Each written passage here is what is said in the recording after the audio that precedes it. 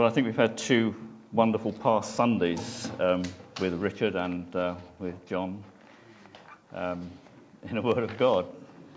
It really stirred me, really just to hear, what, his name's gone from me now, Ezra the scribe, standing up, just simply reading or declaring to people what was written down on paper, explaining it and helping them to understand it. It's quite simple, isn't it? And it really stirred in me something, when I heard it. And so I sort of approached it like this, really, if I can do that. And we will just learn from what God has to say for us today. If you've got a Bible, you can turn to Hebrews 11. It's where we are in a series on what we're calling real faith.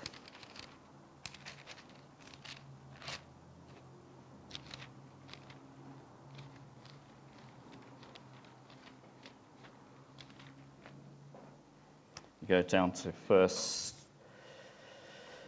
17, which is where we are this morning. By faith, Abraham, when God tested him, proved him, or whatever you like, offered Isaac as a sacrifice. Note the deliberate wording there. Offered Isaac as a sacrifice when he didn't actually do it in the end. But in that aspect of his faith, his trust in God, he did the deed. He did it in here, He did the deed. God tested him, offered Isaac as a sacrifice. He who had received the promises was about to sacrifice his one and only son.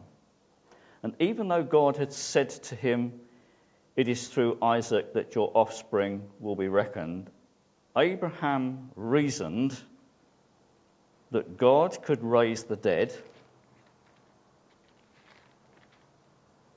Figuratively speaking, he did receive Isaac back from death. Just a short reading. But verse 19 is very poignant for us this morning, very close to where we are as believers in Jesus Christ, that Abraham reasoned that God could raise the dead. That took some reasoning. He'd never seen the thing happen before. Where he got the reasoning and the understanding to even begin to work that out is another thing. But Abraham reasoned that God could raise the dead. That's an issue, because there are so many people that don't believe it. And yet Christians do believe it, that God can raise the dead. Well, in this Hebrews 11, the writer is exposing these different people as examples of faith. No, real faith. Examples of real faith. The people he was writing to were in a place of faith. They were in a certain place of believing in God and trusting in certain things about God, but the issue of real faith had come to challenge them in their lives. What are you believing in? Does it mean something to you?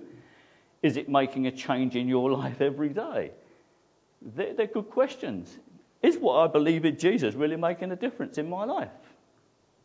Does it help me in my circumstances? Does it bring challenges which are new? Does it prove? Does it test where I am? And this is where Abraham was. God tested Abraham.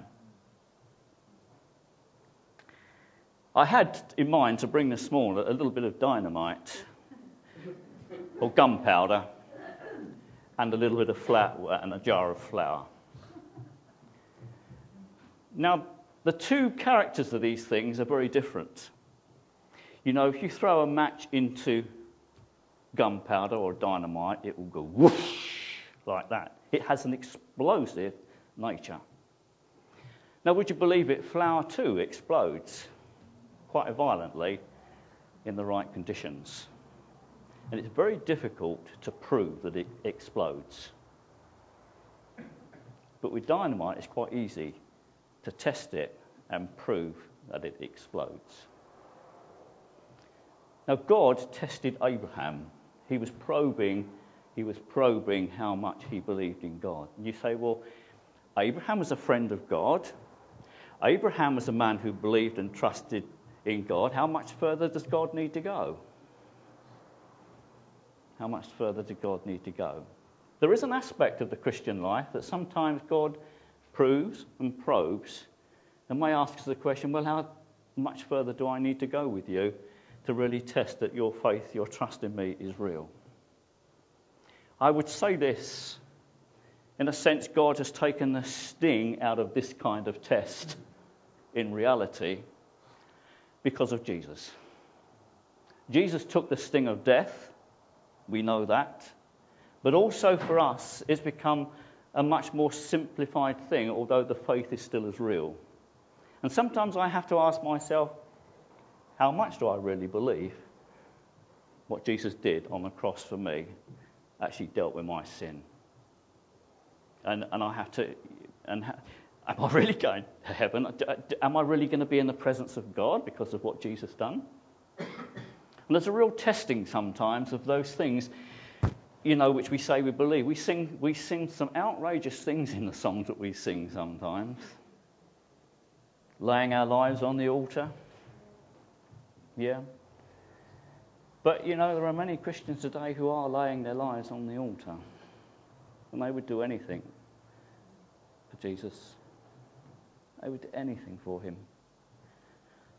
It's difficult for me to actually preach that because I don't feel I'm in that place, You want to be in that place, and yet until the testing and the proving comes, you're not quite sure how far you might get to. You're uncertain about that. And I know many people are uncertain about this aspect of God proving what we believe. God does know what's in here because of Jesus. And for us, it's a very matter of simple faith sometimes that we believe in what Jesus did for us was so very real. A lady once said to me in Stowe when we was working with the children, she said, "My God, my children cannot understand God, but they understand Jesus." And I thought this was a real point to that. Jesus has made it very real for us to believe in him and what God says. It makes it a lot easier. It makes it real. And so we praise God today for what Jesus has done for us. But the faith still remains. The belief aspect and resurrection is part of this. The story about Abraham and Isaac is a controversial one. It's a hot potato today. If you look on the website, you'll find that this story is a hot potato. It's stirring people to rewrite the story. It's stirring the Jewish community to write it out of Scripture. It is stirring Christian people to say, this is horrific. Why do this thing? This current thinking in our generation is, this is horrible. This is gruesome. It is controversial. It sets itself against many things that God said in his word. But our God is a controversial God because they're real issues. And to simplify that, we say our God has ways. He has ways. And now David, the psalmist, he wrote about idols. They have eyes, but they don't see. Ears, but they don't hear. And mouths that they don't say anything. And they ain't got ways. They're inanimate. But the living God has ways. Ways which are proved. And God says, my thoughts are not your thoughts, and my ways are higher than your ways, says the Lord. And as far as the heaven is above the earth, so great is his love towards those that fear him. He has ways. Our God has ways. Isn't that wonderful? You can know where we stand with a God who has ways, because he leads and because he guides and he directs. So it's controversial. This is the story of tough love. It's a crime of passion. And it's also a ritual killing. There are issues to think about. It's also controversial in this aspect that people are saying, was God testing Abraham or was Abraham testing God? That's something for you to think about, isn't it? But God has called us to test him and to prove him. So it's not out of the question, but it's a controversial issue. It's very much put to us, God was testing Abraham. But it was also an opportunity for Abraham to test God, to prove him. I mean, David said, taste and see that the Lord is good. You want to prove God's goodness? Many people who are now Christians have put themselves in the position, Lord, if you do this for me, I'll believe in you. And although that's not the approach to true faith, God knows a heart that truly wants to see who he is. And he might say, well, I will do it. I will prove you who I am. And so it's not out of the question, but it's also a controversial issue. There could be a bit of controversy about Abraham and Sarah. Did he tell her? Or didn't he tell her? I tell you what, there'd been a controversy in that household if he did tell her, I know that. But that's a bit of supposition because it's not written into the story. It's not written into the story, so we don't know that. But I can imagine what might have happened in that household. Yeah, I'm just going off to kill Isaac this morning. Well, in a few days' time, we'll be back. But God's told me to kill him. You can imagine what would have happened, wouldn't you? You can imagine what happened in today's generation if someone said that. I'm doing this, God said, kill him. And so it's controversial in that sense. But if we look at the story in a lot of what it's about, its prophetic meaning, jumping forward, we have to say there's something else happening here. This is almost, in the insurance business, that they have underwriters. And in a sense, this story is underwriting a greater and more profound thing that was going to happen in the earth. And that was Jesus. God giving and sending Jesus to be the Saviour of the world. The other controversial thing in this story is that God said, take Isaac, your only son. But he wasn't his only son, really, was he? Because he had Ishmael as well. He wasn't his only son. And in a sense, God is saying, I'm stating something prophetically here. The only son point of this story is the fact there's only one that I can choose, through whom to choose to bless the whole world, and to take that one person and magnify that person through whom the blessing will come.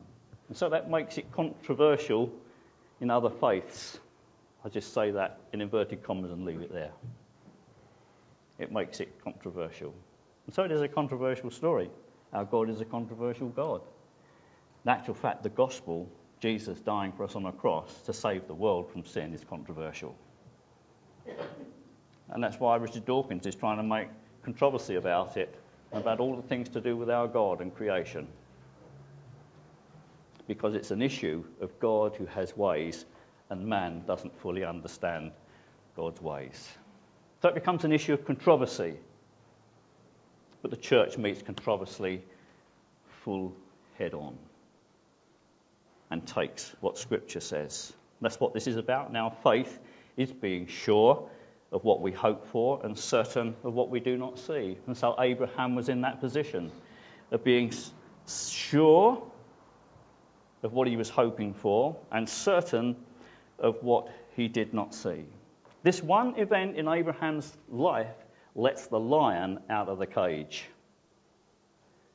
We read in that story of Abraham and Isaac, because you have done this, all the nations of the earth will be blessed. Pray. What a lion. All the nations of the earth will be blessed because you've done this? How wonderful and how majestic is obedience to God. How that other people can be blessed through what we do in our obedience. And so simply as we come to Jesus and accept him as our Saviour, others too can be blessed. Simple point, but we can bless the world. We can bless others around us. That means the way we do it and what we say and how we do it, if it's true in its character, and because of faith and trust in God, it will release blessing over other people's lives.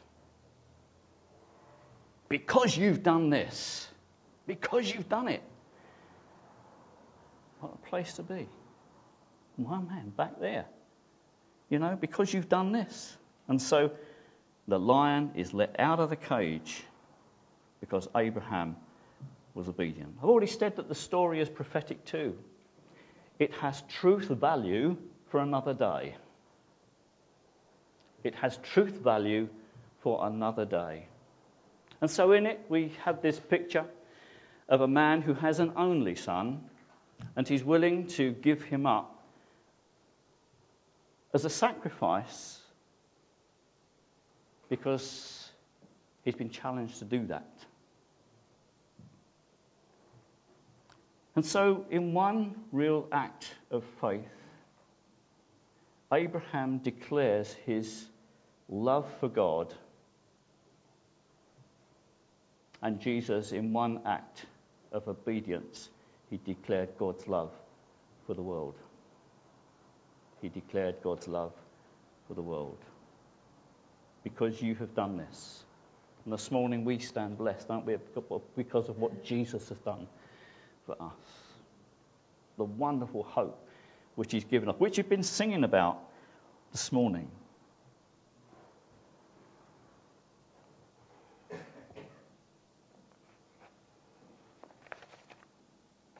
I'm going to go through these verses in Hebrews 11, which we just read. Verse 17, by faith. This is the subject under construction in the writer's writing to these Christians. They had real faith. They'd gone back to a place of faith. And now they were being challenged to come back to real faith, to the place of real faith. That's the subject under construction. The writer's taken his hearers from the difference between faith and real faith. Do we want to be taken from the place of faith to real faith?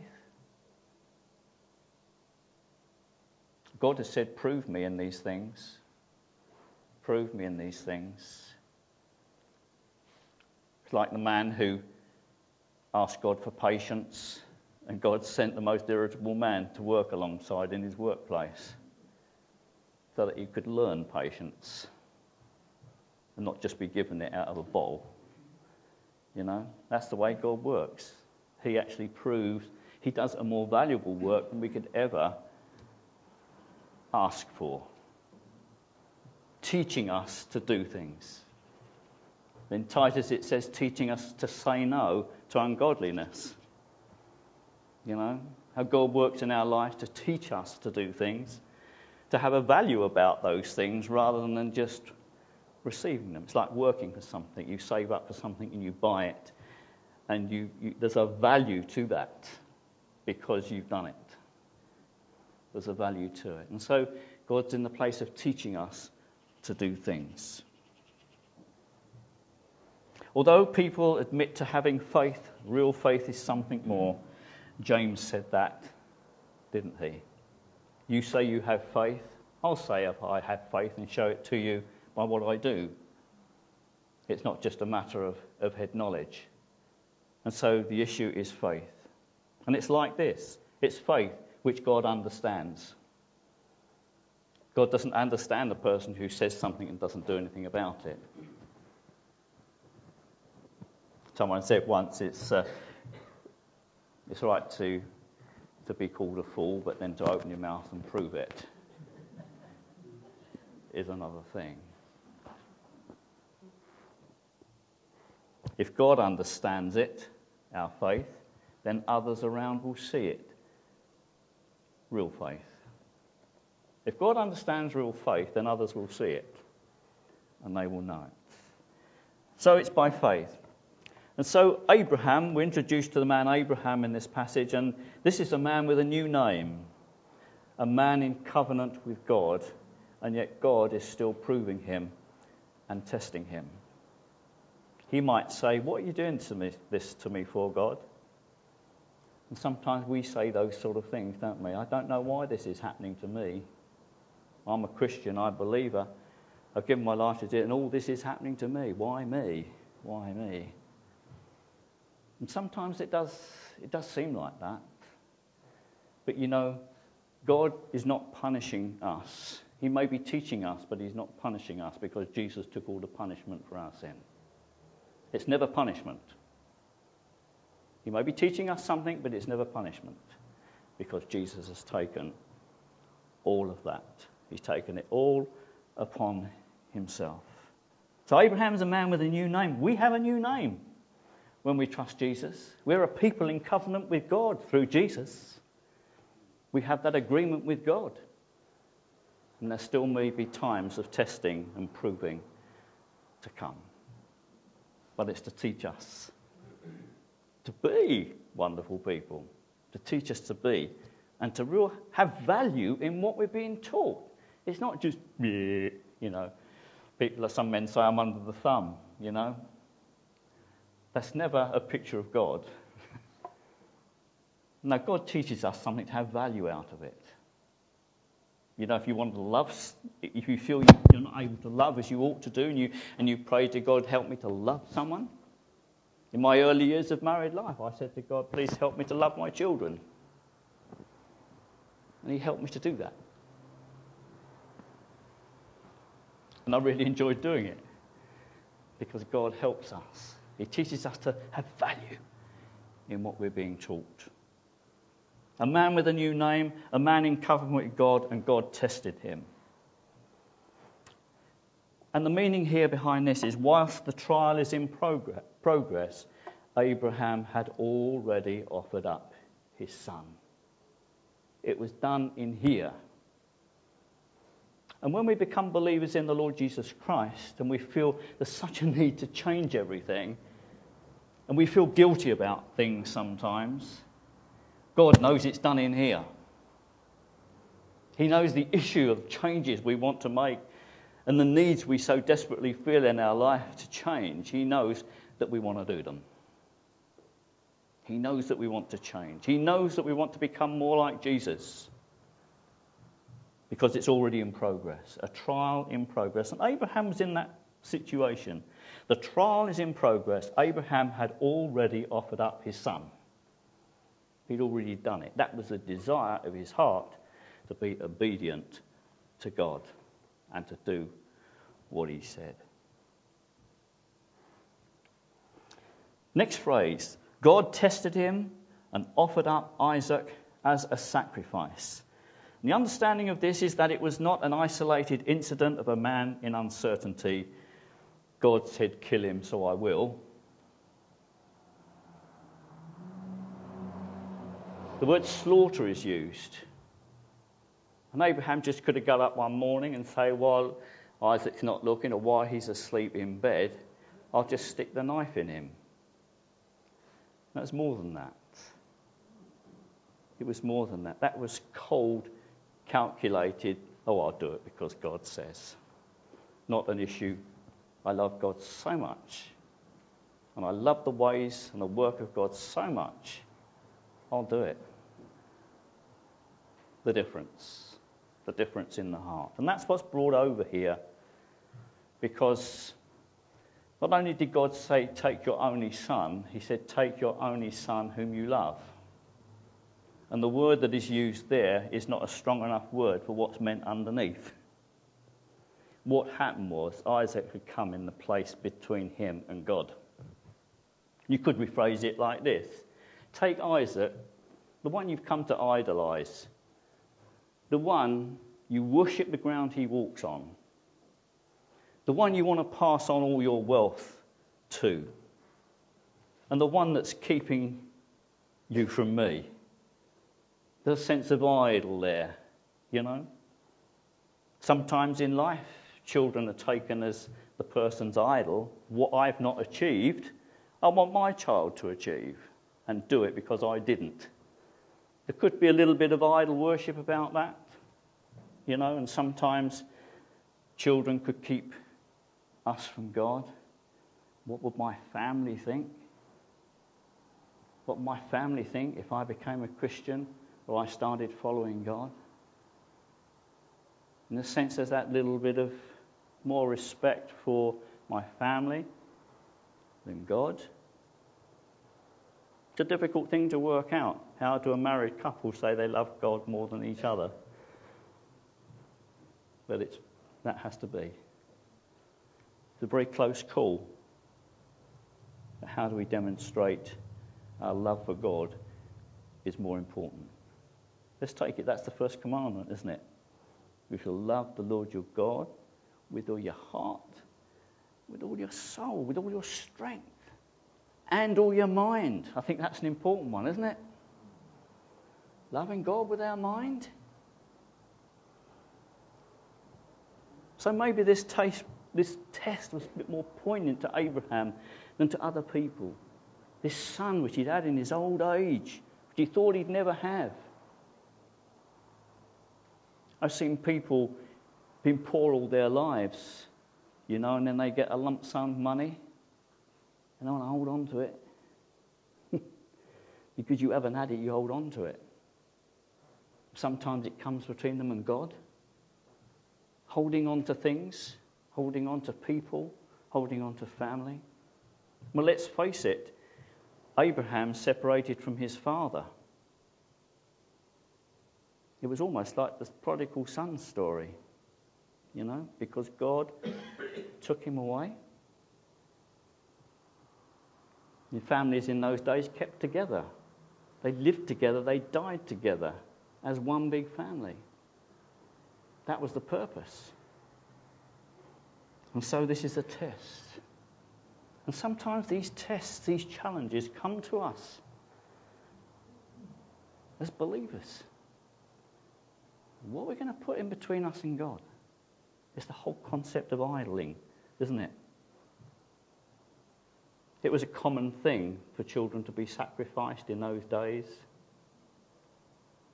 It wasn't hot news or anything like that. It was something that happened quite a bit. So why was this different? You say, well, Abraham's not doing, which is abnormal here. He's doing it because God's told him to do it. What's the difference? Because it's a test of his love for him. A test of his love for him. Very deep and a very strong test, but it also has that prophetic work about it,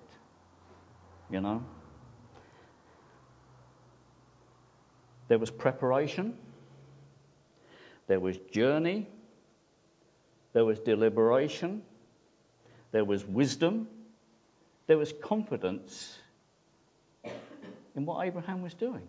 It wasn't just slaughter. It wasn't just ritual. But let's face it, when it came to the completed altar and the victim upon the wood, ready for lighting, the knife was poised in a way with an action that called for all the ritual of bringing a burnt offering to God. So he'd lay his hand on his head. He'd take the knife to his throat. Now where do you go from there? He's laid on the wood, he's on an altar. Ritual killing. It's another slant on that, isn't it? It was done with the ritual of giving something to God. The ritual of giving something to God. Yeah, he could have stuck a knife in any time. He could have pushed him over the mountain on the journey. But he said to his servants, you stay here while I and the lad go yonder to worship. To worship. You stay here. The wisdom in that. The other twist to this story is that there was, in a sense, at that point, there was no substitute for Isaac. It was Ishmael. If only I'd have pushed him away. The donkey I've left behind. And I didn't bring one of those servants with me. They could have died in place of me. But there's no substitute. He was going to do it. And in his wise ways, he took away, or he made sure that they didn't become an option in the end. You know? In hindsight, we know that donkeys weren't acceptable beasts to offer as a sacrifice to God. And we know that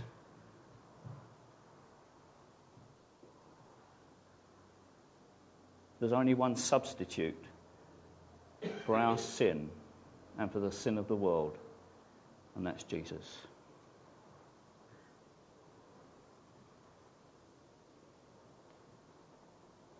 God looked in the earth and he saw no one. The Bible tells us that. But he looked at his son Jesus. There's no one else. My son who is perfect and holy and spotless, unblemished, undefiled, separate from sinners. He was the one that was offered as our substitute in our place. Nothing else was going to make any sense. Nothing else was going to deal with this issue. So it was sacrifice, not slaughter. Yeah? It was sacrifice. God said to Abraham, offer him there as a sacrifice. You say this is gruesome. This is horrible. Yes, it may be. And in his heart, Isaac did it because, in a sense, he needed to prove his love for God. And sometimes we need to do that. Prove our love for God. Issues become so very important. Sometimes in church, issues become more important than what it's all about. Our love for God.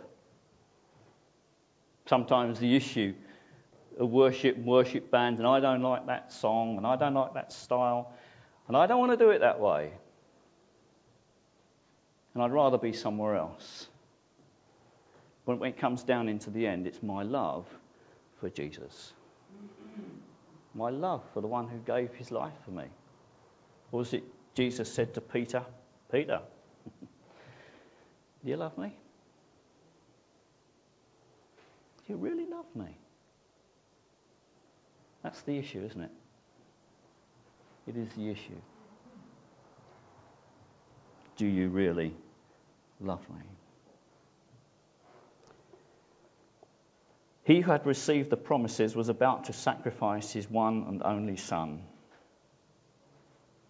This is the friend of God, the man who had demonstrated faith in other areas of his life. And even though God had said to him, it is through Isaac that your offspring will be reckoned, Abraham reasoned that God could raise the dead. Return your Bibles to 1 Corinthians 15.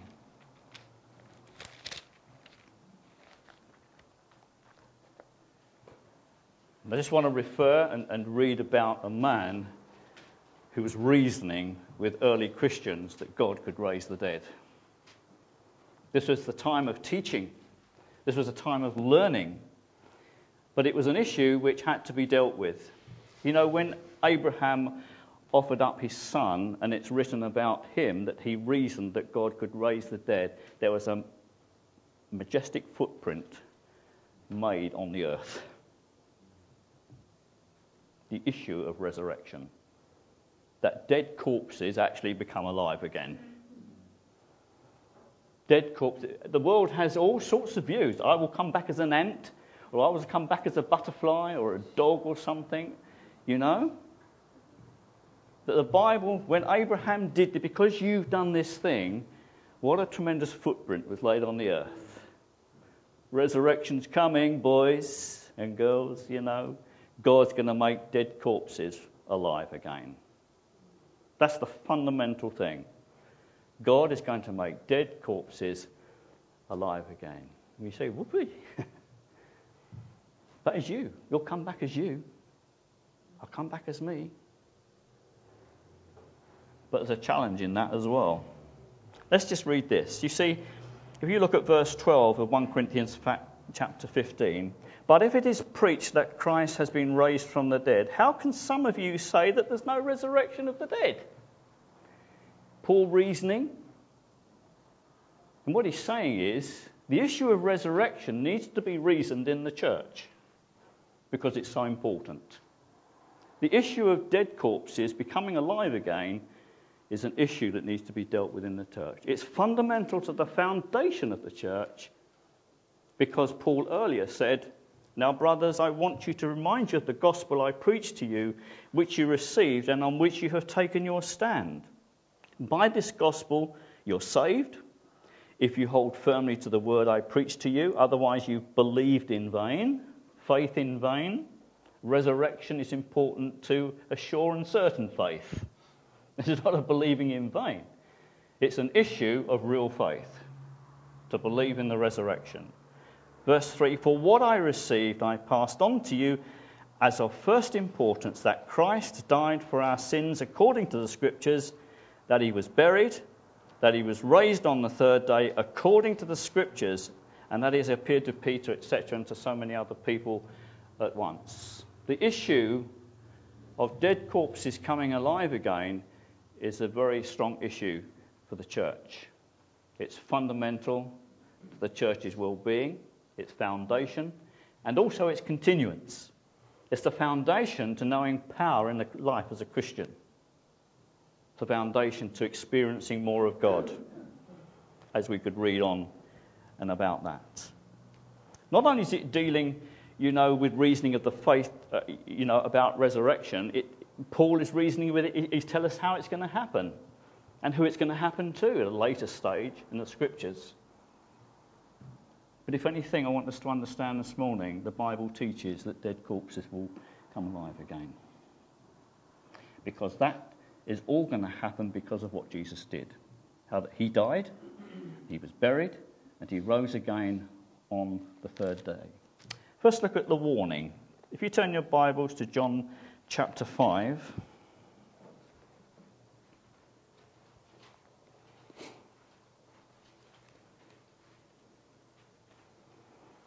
Verse 24. "I tell you the truth, whoever hears my word and believes him who sent me has eternal life." Hey, wonderful, hallelujah. "And will not be condemned. He has crossed over from death to life. I tell you the truth," amen, "a time is coming, has now come, when the dead will hear the voice of the Son of God, and those who hear will live."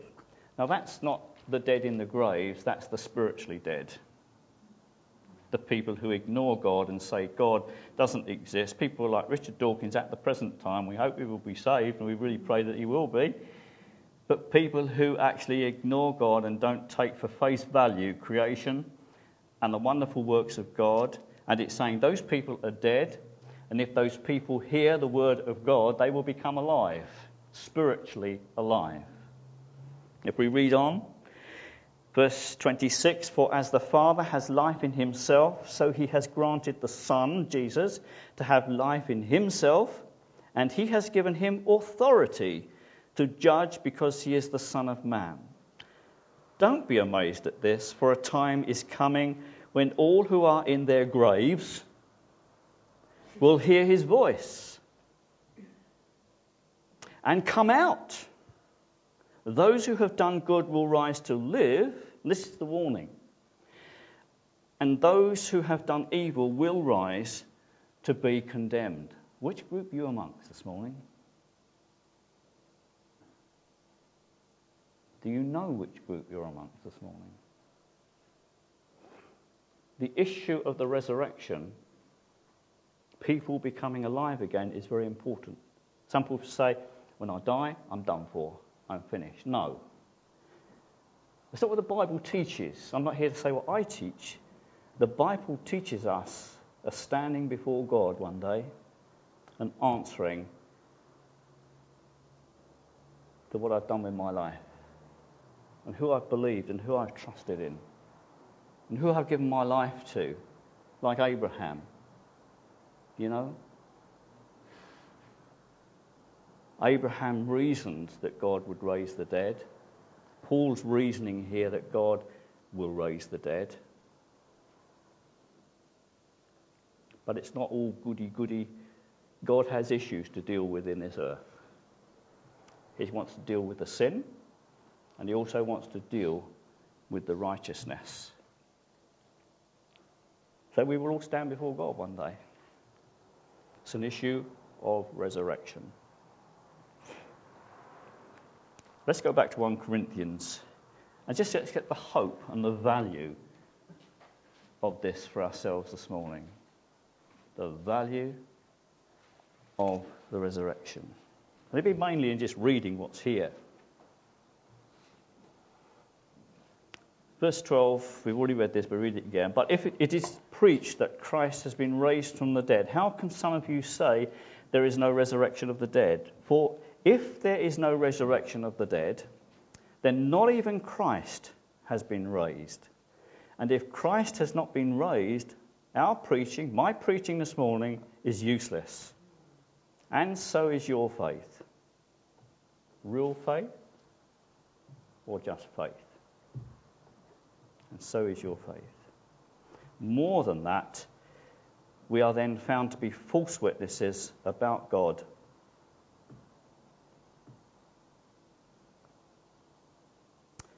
Verse 16, for if the dead are not raised, then Christ has not been raised either. And if Christ has not been raised, your faith is futile. The word faith again. You are still in your sins. Then those also who have fallen asleep in Christ are lost.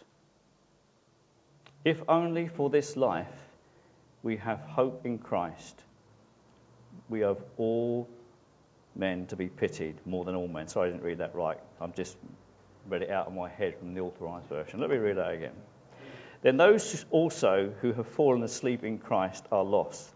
If only for this life we have hope in Christ, we are to be pitied more than all men. Go down to verse 25. But someone may ask, how are the dead raised? With what kind of body will they come? It's the reasoning, again. How foolish. What you sow does not come to life unless it dies. When you sow, you do not plant the body that will be, but just a seed, perhaps a corn, or of something else. But God gives it a body as he has determined, and to each kind of seed he gives its own body. All flesh is not the same. Men have one kind of flesh, animals have another, birds another, and fish another. There are also heavenly bodies, and there are earthly bodies, but the splendor of the heavenly bodies is one kind, and the splendor of the earthly bodies is another. The sun has one kind of splendor, and the moon another, and the stars another, and the stars differ from star in splendor. So will it be with the resurrection of the dead. The body that is sown perishable, it is raised imperishable. It is sown in dishonor, it is raised in glory. It is sown in weakness, it is raised in power. It is sown a natural body, it is raised a spiritual body. The hope through the resurrection of the dead. Jesus is coming again. You know, there's a strange phrase in Revelation. It just help us a little bit. It said, after the first resurrection, there are two resurrections, the rest of the dead lived on. Yeah, you make something of that phrase, the rest of the dead lived on. So it's not annihilation when we die, it's waiting to face the responsibility of what we have done and what we know of God in this life and how we've accepted his truth over our lives. But all can be right in trusting Jesus as our Saviour, letting him do the work that he wants to do with us. The one thing about this is, you know, there are implications because of what Jesus has done. Implications that we have to face and to deal with. But for Abraham, he reasoned that God could raise the dead. In a sense, we need to come alongside these early Christians and say, well, it doesn't seem very vague to me. Shouldn't be now. Paul has reasoned out the resurrection of Jesus, the resurrection of people, and what those implications mean. We know what they are.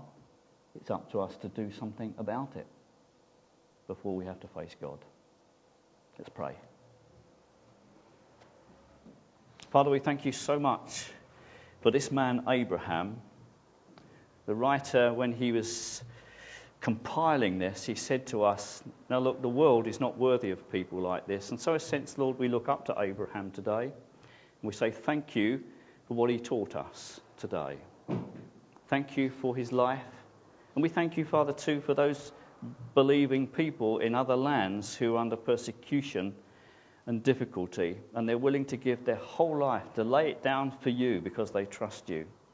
They're willing to give up their homes, they're willing to give up their money, they're willing to give up their family because they love you so much. And Lord, this is controversial because you've told us to be families and to love them. But Lord, maybe that test goes on further sometimes for any one of us. And you want to prove us today. Holy Spirit, come upon us, we pray. Would you do your work in our hearts, in our minds, in our lives today? Help us to reason out too, Lord, what you're going to do, because we have this valuable truth before us, this instruction for eternity. Lord, we thank you. Help us, Father, we pray in Jesus' name. Amen.